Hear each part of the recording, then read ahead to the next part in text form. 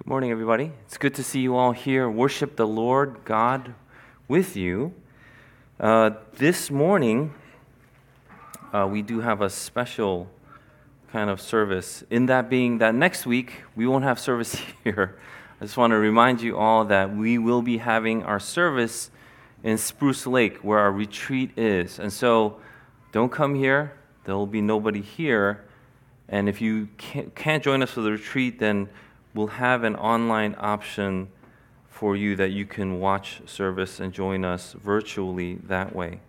You know, I have been thinking about that, and I asked my wife, how long have we been doing this? How long have we been doing this worship at the retreat center on Sundays? And I really enjoy it. It's almost like a family vacation. Once a year, you guys go on a family vacation. Our church, the family of God, we go on some sort of retreat vacation. We all worship there.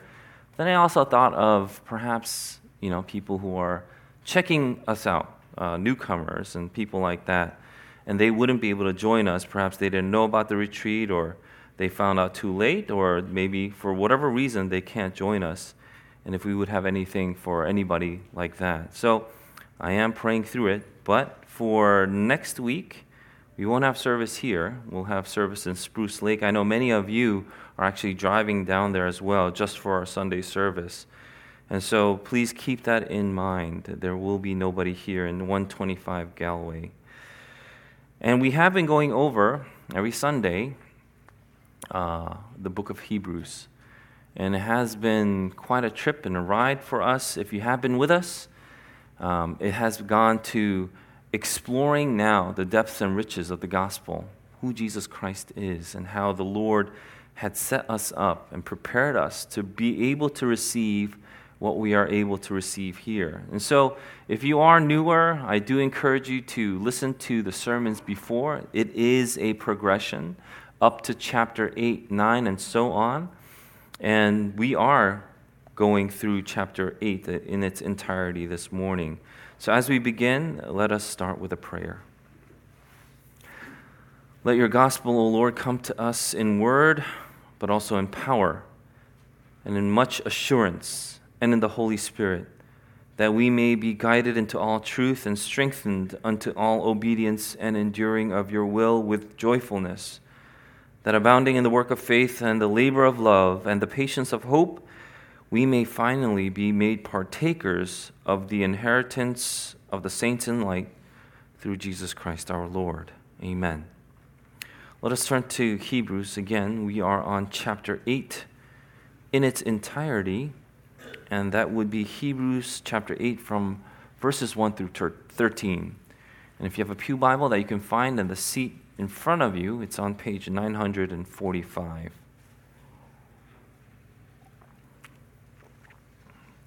Hebrews chapter 8, verses 1 through 13. When you have found it, please rise for the reading of God's word.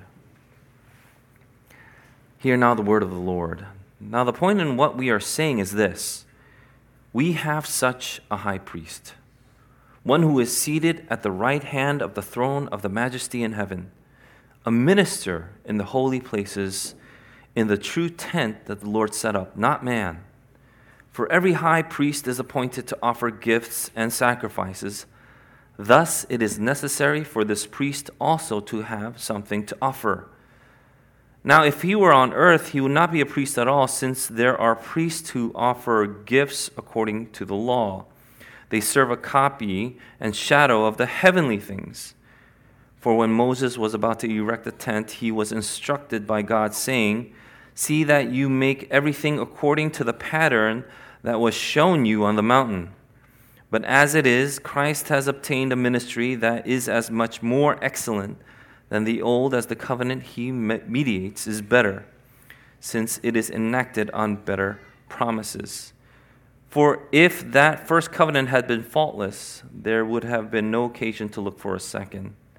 For he finds fault with them when he says, 'Behold, the days are coming, declares the Lord, when I will establish a new covenant with the house of Israel and with the house of Judah, not like the covenant I made with their fathers on the day when I took them by the hand to bring them out of the land of Egypt. For they did not continue in my covenant, and so I showed no concern for them, declares the Lord. For this is the covenant that I will make with the house of Israel after those days, declares the Lord. I will put my laws into their minds and write them on their hearts, and I will be their God, and they shall be my people. And they shall not teach each one his neighbor and each one his brother, saying, Know the Lord, for they shall all know me, from the least of them to the greatest. For I will be merciful toward their iniquities, and I will remember their sins no more. In speaking of a new covenant, he makes the first one obsolete, and what is becoming obsolete and growing old is ready to vanish away. This is the word of the Lord. Please be seated.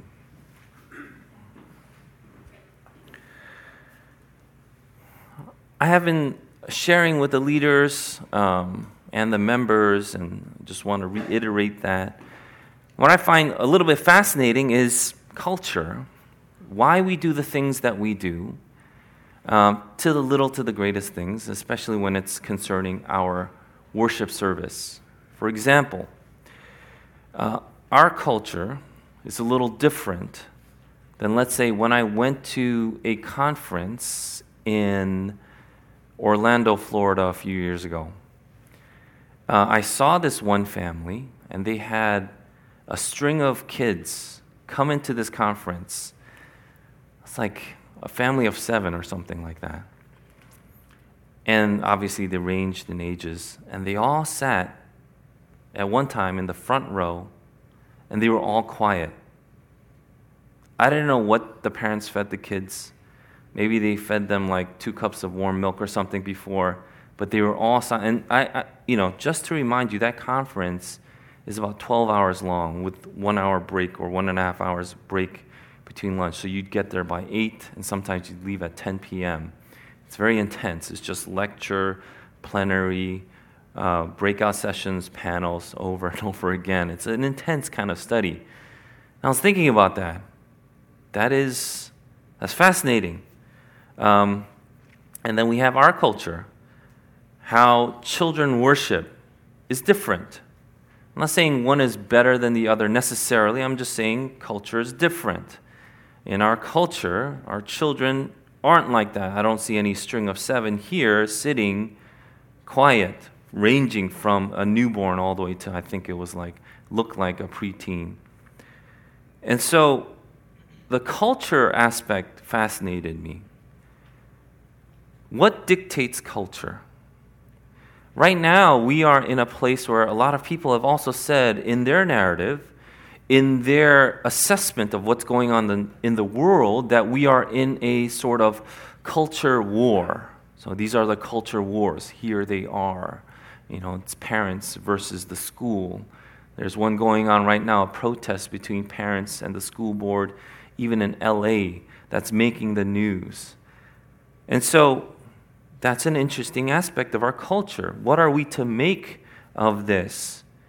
But I want to also take a step back a little bit to try to maybe parse why we see the things that we do, and if culture wars are really the pinnacle or the essence of what we should be mainly concerned about. Because I would like to present to you that it's not. Culture wars aren't the highest thing that we are to put all of our passions and energy into. Because culture comes from somewhere. Culture is actually dictated to us, whether you know it or not. There's a reason why children in our service worship God the way they do. It's taught. Culture is tradition taught. It's parents teaching. This is normative, and this is unacceptable. This is in the range of maybe it's okay, I wish it would be better. There's a spectrum. Culture is dictated. Culture is dictated by whom, though? Culture is dictated, and this is what I would like to present. Culture is dictated by priests. Why do I say that? Who are priests today? Who's a priest that would dictate culture to you all? And so who are the priests of today? What do I mean by priests? And I went over it a little bit a few weeks ago. What I mean by priests are that they are arbiters of truth. They stand in the way between you and the truth. Whether you see it this way or not matters not. They are arbiters of truth because they are the ones that will dictate to you what truth is, and from that understanding, your culture will be developed.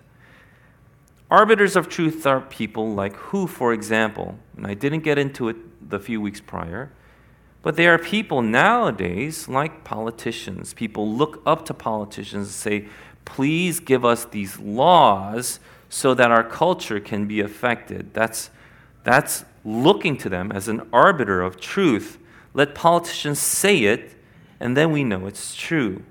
I'm going to give you a little bit more of something about maybe a hot topic. I believe they are also influencers, okay? Maybe not as much as you think, but I think they are arbiters, of truth to a certain degree, influencers. You just had a baby. You have many babies. Life has got to be tough. I bet it's tough. I'm a mom too. I get it. I'm giving you an example, okay?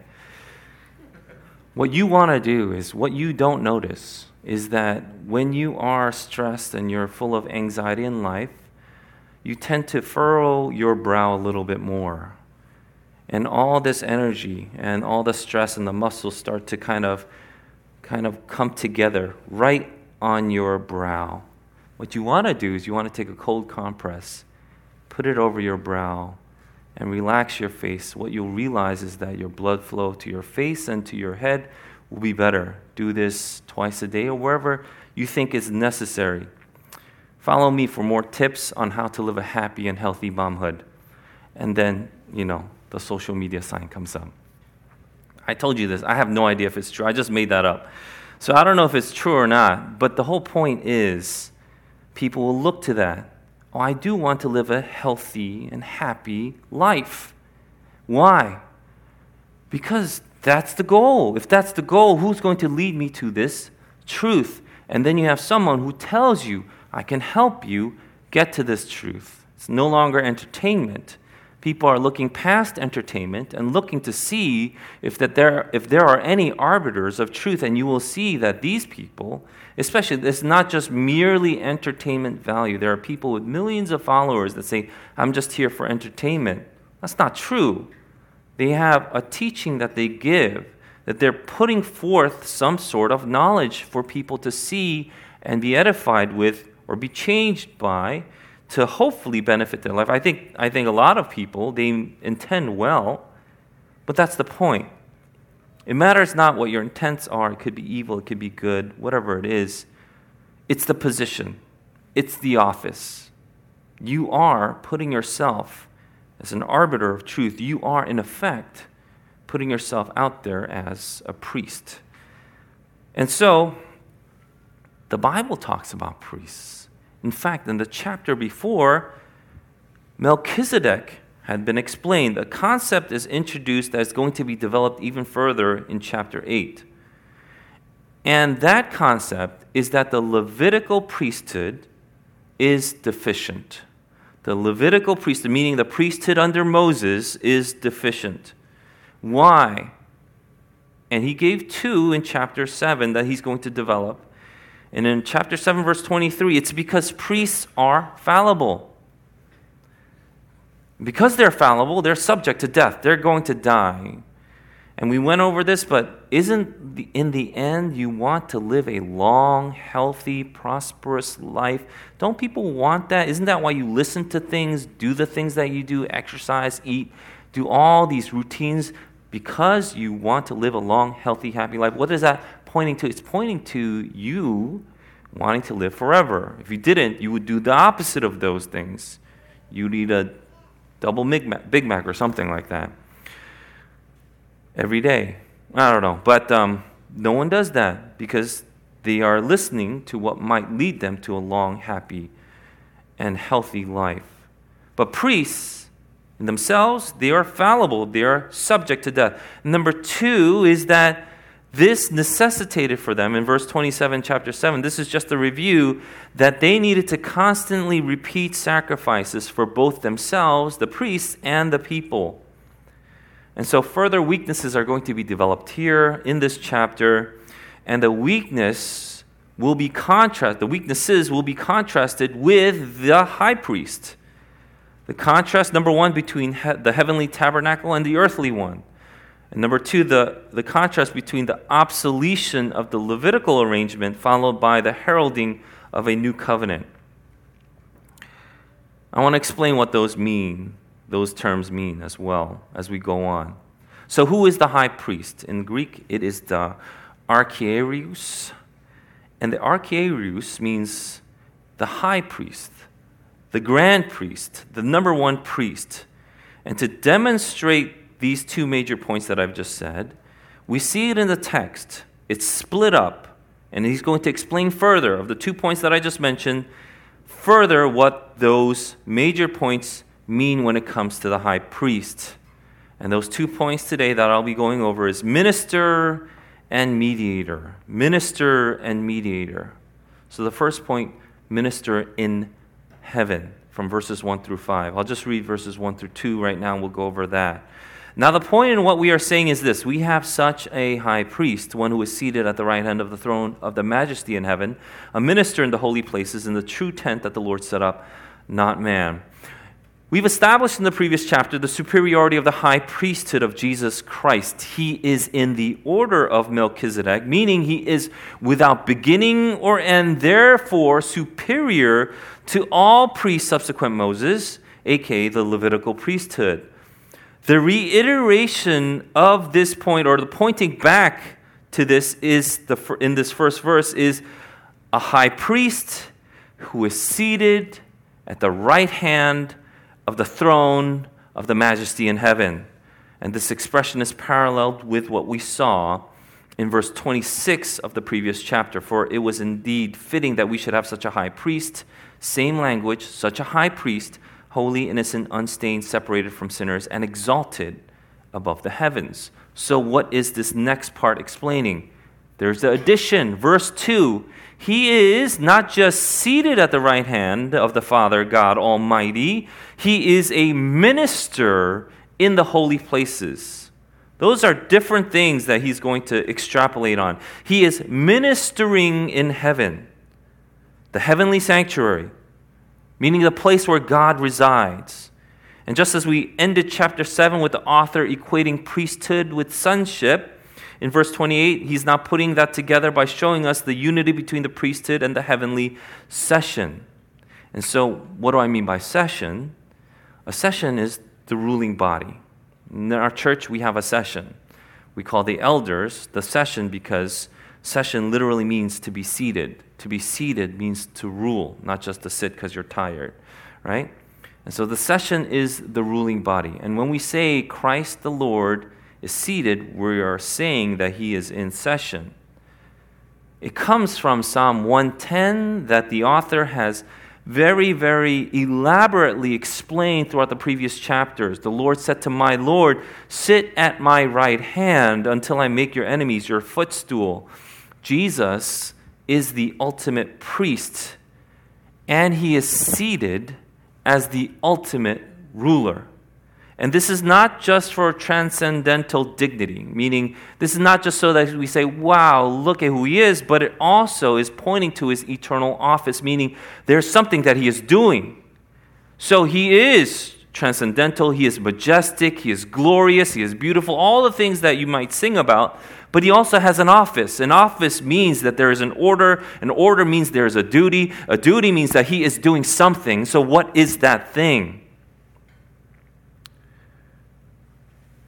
Before we get into that, I just want to reiterate that the church's session, this church's session, the group of elders, is under the authority of Christ. The church's session is under something or someone. It's the authority of Christ. But I also want to add this, and this is tying into the introduction that I did. Christ's kingship is not exclusively over the church. Christ's kingship is not exclusively over the church, meaning it's not only over the church. His authority is over what? When Christ is seated at the right hand of God the Father Almighty, when Christ is seated and in session ruling, what does he have dominion over? What is he ruling over? His authority is over the entire universe, meaning his rule is of cosmological significance. The weight is cosmological. This is why the disciples were able to say, we must obey God rather than man, even though they had authority figures over them. They also spoke out against kings and rulers who would disobey the clear and direct order of the commandments of God. And they're like, really? Did they? I'll give you one example. Paul is now presented before King Agrippa, Governor Festus.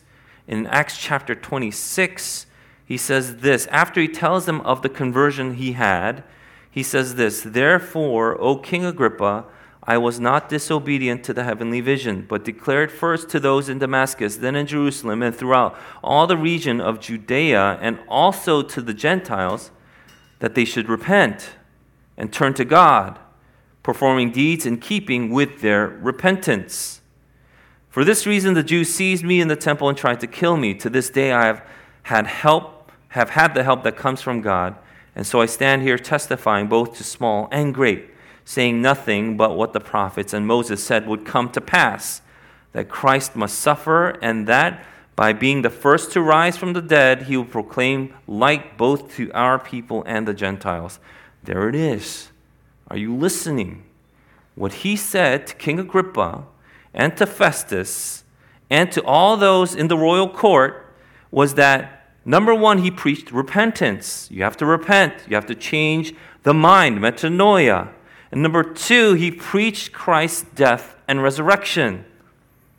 It's Christ that is the truth. Now, when they heard this, they didn't go, yeah, whatever. They didn't say that.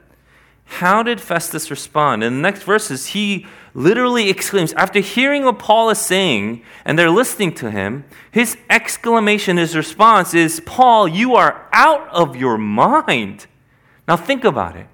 When you explain the gospel to someone, you talk about repentance and the kingship, the lordship of Christ, meaning he was dead and he rose again from the dead, how do people respond to you now? But the way Paul said it made these elite, educated people, the royalty of the nation of that region, to exclaim, Paul, you are out of your mind. And this is what he says after. Your great learning has driven you insane. Like, what you are saying just doesn't make sense. I can't refute it. It just sounds like crazy talk to me. And Paul responds, actually, my words are true and rational. Meaning he's spoken the truth, rational meaning there is reason behind it. See, your boss, our government leaders, all leaders at society in large are under the authority and rule of Jesus Christ. That is something that we aren't just to believe, but we are to declare. Christ is Lord, wherever you are, because it's absolutely true. Christ is Lord actually is now popping up in billboards all over the States. There is a movement by one Christian group that if you give them some money or donate, they'll use that money to get billboards all throughout the United States. We may even see a billboard for a time in New York City.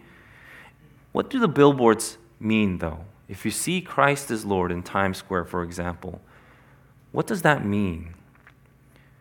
It doesn't mean that this is a campaign for you to cast your vote for Jesus. That's not what Christ as Lord means. When the disciples and the apostles and all of Christendom afterwards would declare Christ as Lord, what it meant was it is an announcement. I am heralding the truth. The announcement is that Christ is already on the throne. That's the announcement.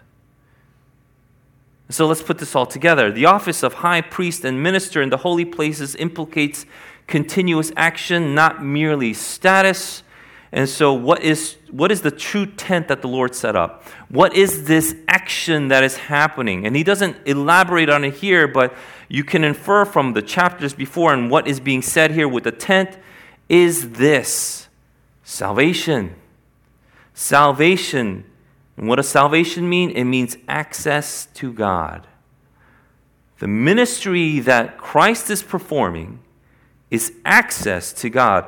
Access to God is no longer going to be permitted under the Levitical priesthood because it is inadequate. Access to God is through the high priest and the high priest alone. Verse 3, for every high priest is appointed to offer gifts and sacrifices. Thus, it is necessary for this priest also to have something to offer. Now, if he were on earth, he would not be a priest at all, since there are priests who offer gifts according to the law.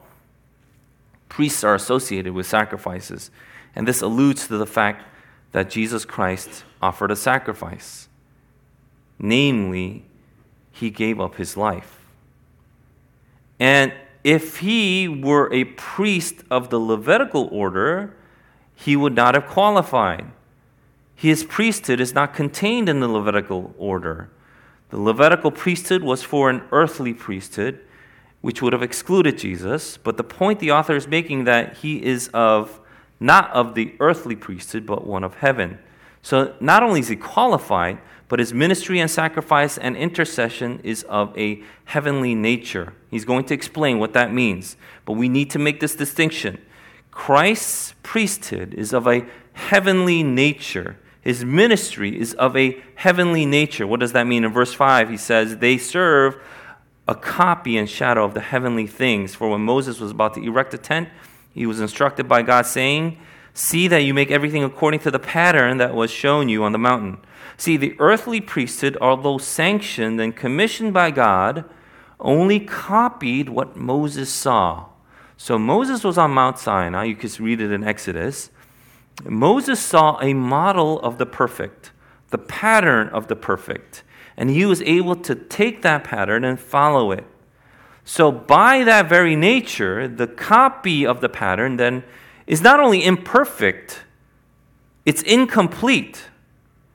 He's saying something very strong again here, and he's hammering this point in. The Levitical priesthood, the priesthood of the earth, is incomplete. It is imperfect because shadows by their nature are transitory. They are shifting. They are changing. It will pass away. Which leads us to our second point, mediator. Mediator of a better covenant. First, he is a minister of heaven. And now we see that he is a mediator of a better covenant. In verse 6, but as it is, Christ has obtained a ministry that is as much more excellent than the old, as the covenant he mediates is better, since it is enacted on better promises. He's developing on the idea that the old priesthood is temporal, passing away. Their ministry and covenant attached to it then is also passing away. The Levitical priesthood was there to foreshadow a ministry that is going to be superior, far superior, and it is implied then what? This ministry that Jesus holds is not a shadow. If it's not a shadow, what is the ministry of Jesus? It is the substance. And because of that, the covenant tied to the heavenly, transcendental, eternal ministry of Christ is also superior. By his perfect obedience in life and death, Jesus established and heralded a new covenant. He is a mediator or new mediator of a new covenant. And his mediation is also of universal consequence, cosmological significance. The actualization of this provision of the covenant is guaranteed because of the mediator, meaning entrance into the heavenly sanctuary, entrance into the presence of God, having access to God, acceptance to God is done. It's finished. There's no one else that can add to it. No one else could tell you a truth that is better or superior to this truth that you see here, because this is the substance. Everything else even resembling the truth is a shadow, and the shadow will pass away when the substance comes. This is why the qualitative term better is used twice to show emphasis. It's better than the old covenant because the promises that comes with the new are better. Verse 7 and the first part of verse 8. For if that first covenant had been faultless, there would have been no occasion to look for a second. He finds fault with them when he says. Okay, so this first portion and verse 13 are the buns of a sandwich or a burger. And so they're saying almost the same thing, and it's sandwiching or burgering verses 8 through 12. And verses 8 through 12 is a quote from Jeremiah 31. It's to show the defectiveness of the old covenant. It needed to be replaced, and it was foretold even that it would be replaced. All the way back in Jeremiah's time, there was a foretelling that a new covenant would come. The plan for a new covenant being inaugurated at a later time was already being clearly unfolded for the people of the old covenant, of people in the Mosaic covenant to see. And it was intended for them to understand that there is a new one coming. That's the buns. That's the sandwich. And so here is the meat from verses 8 to 12. It's a promise found in Jeremiah 31 to 34. It's a pledge that there will be a future establishment of a relationship with God. So it is qualitatively new in that sense, but it would be affirmed by the presence. This is how you can tell. There would be a presence of the law in the hearts of the believers as a gift of God. Now, I want to make this distinction because some of you have grown up in the church. People think that the new covenant is a changing of the law. That is not true. God's nature and character does not change. What he said in the Old Testament about truth and the character of God is still true.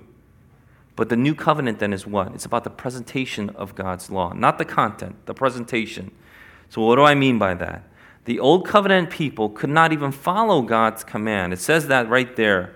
It could not be absorbed outward in. You can't get the law and absorb it in. It doesn't matter how much you try. It doesn't work that way. So it was incomplete in that sense. So what does it mean to say that the new covenant is about the new presentation of God's law? And so this is what it means.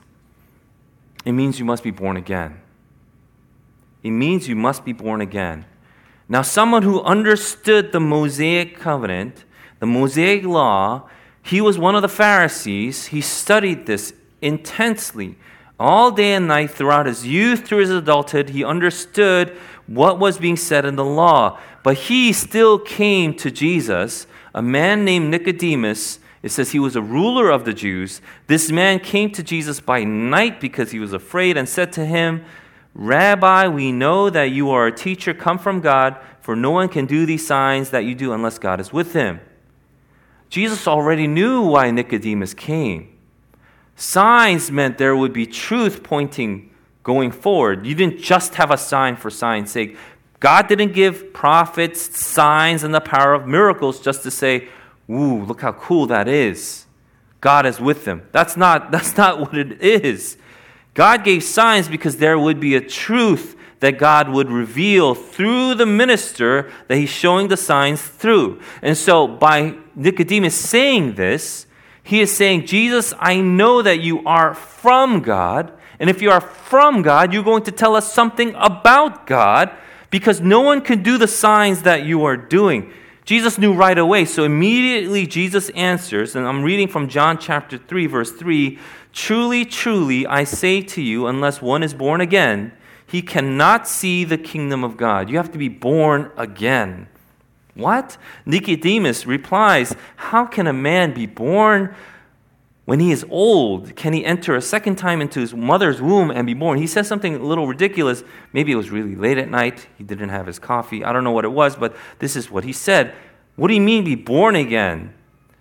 And Jesus answered again, Truly, truly, I say to you, unless one is born of water and the Spirit, he cannot enter the kingdom of God. That which is born of the flesh is flesh, and that which is born of the Spirit is spirit. Do not marvel that I said to you, you must be born again. That's the change. Are you listening?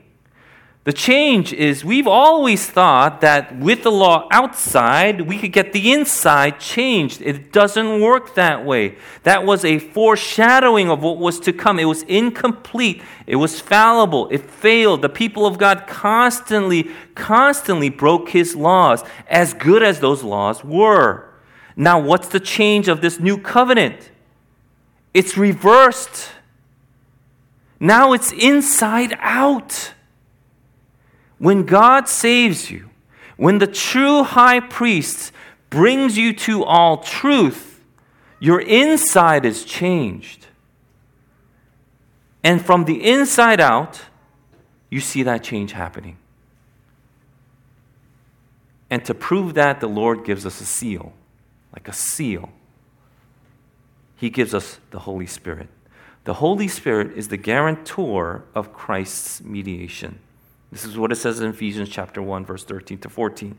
In Him you also, when you heard the word of truth, the gospel of your salvation, and believed in Him, were sealed with the promised Holy Spirit, who is the guarantee of our inheritance until we acquire possession of it, to the praise of His glory. How do you know that the law is inside you and you will follow God's way? It's very difficult. How can you do that? Remember when you were a kid, your parents told you, or if you have kids, you tell your kids, this is the law? How many times did you not follow the law, even though you knew it was good?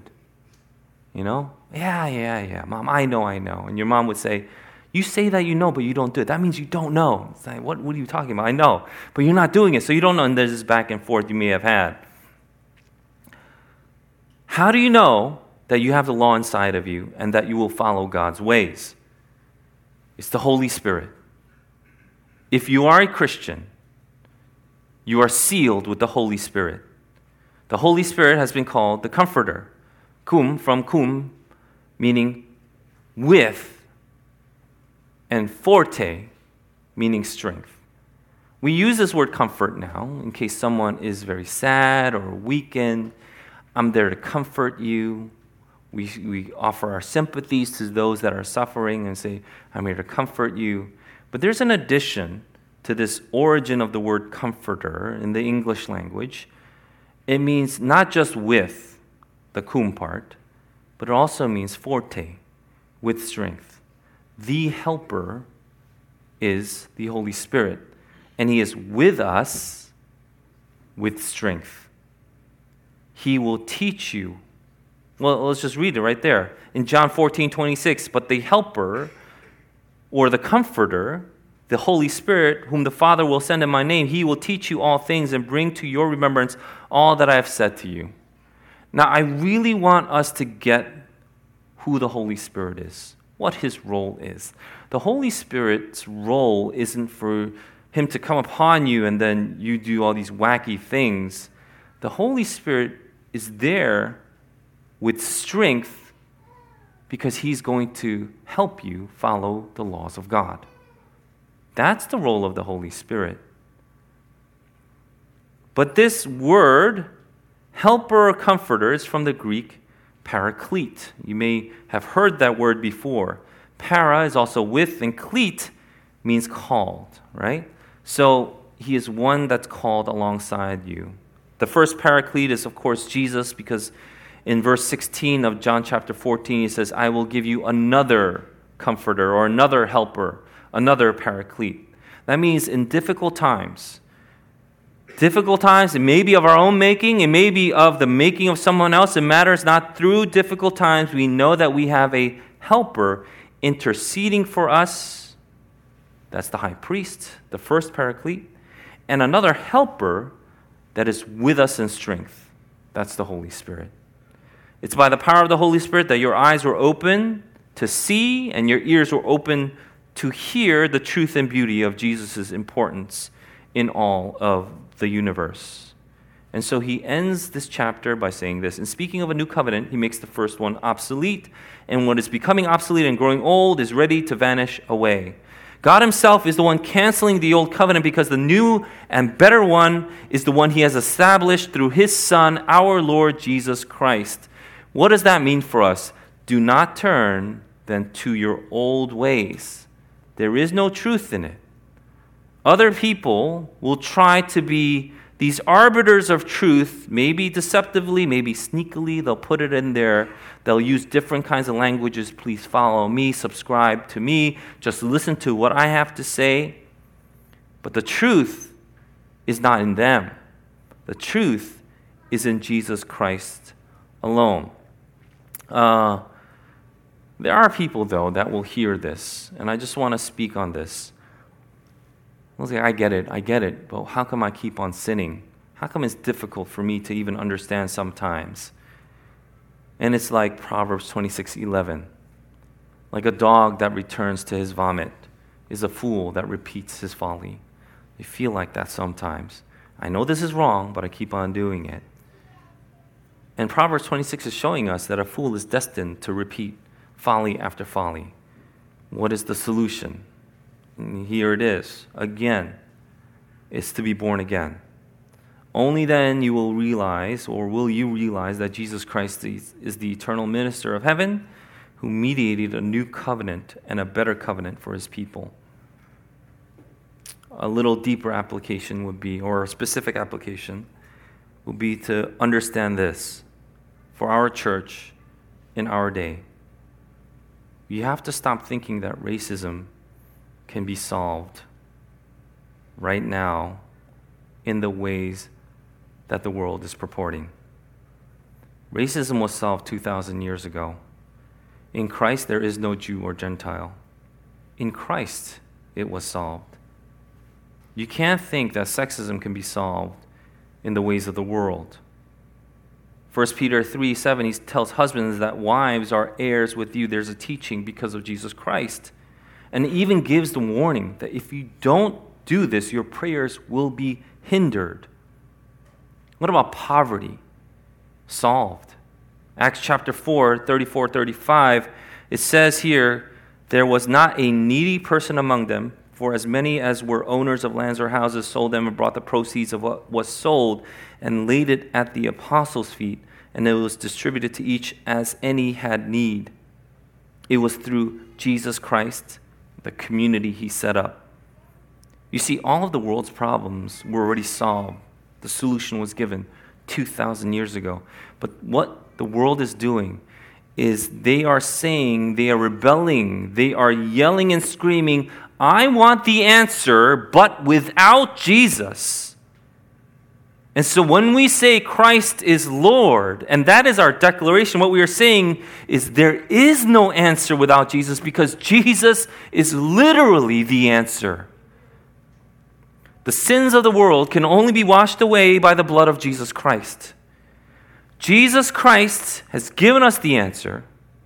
He has given us the answer by showing us not by our power or will can any of this be accomplished. You can try all you want. What you see is a further deterioration of society at large. The human heart not becoming content. You're not happier when you follow the priests and the neo-paganism of the world.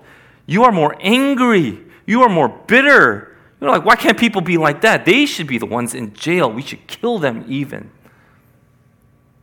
Because the answers are not found in the priests of the world. We have a high priest who is all-powerful, seated already, who is effective in his ministry. And he is the one that gives us his Holy Spirit to be born again. Then you are changed how? By the inside out. By the inside out, you are being made new again. And praise be to God for that. For through Jesus Christ's grace and the power of the Holy Spirit, by the word that is given to us, we see that we are the ones that are beneficiaries of this incredible truth. And we must declare then, and we must follow what is reality. Christ is Lord. There is no other. Let's pray.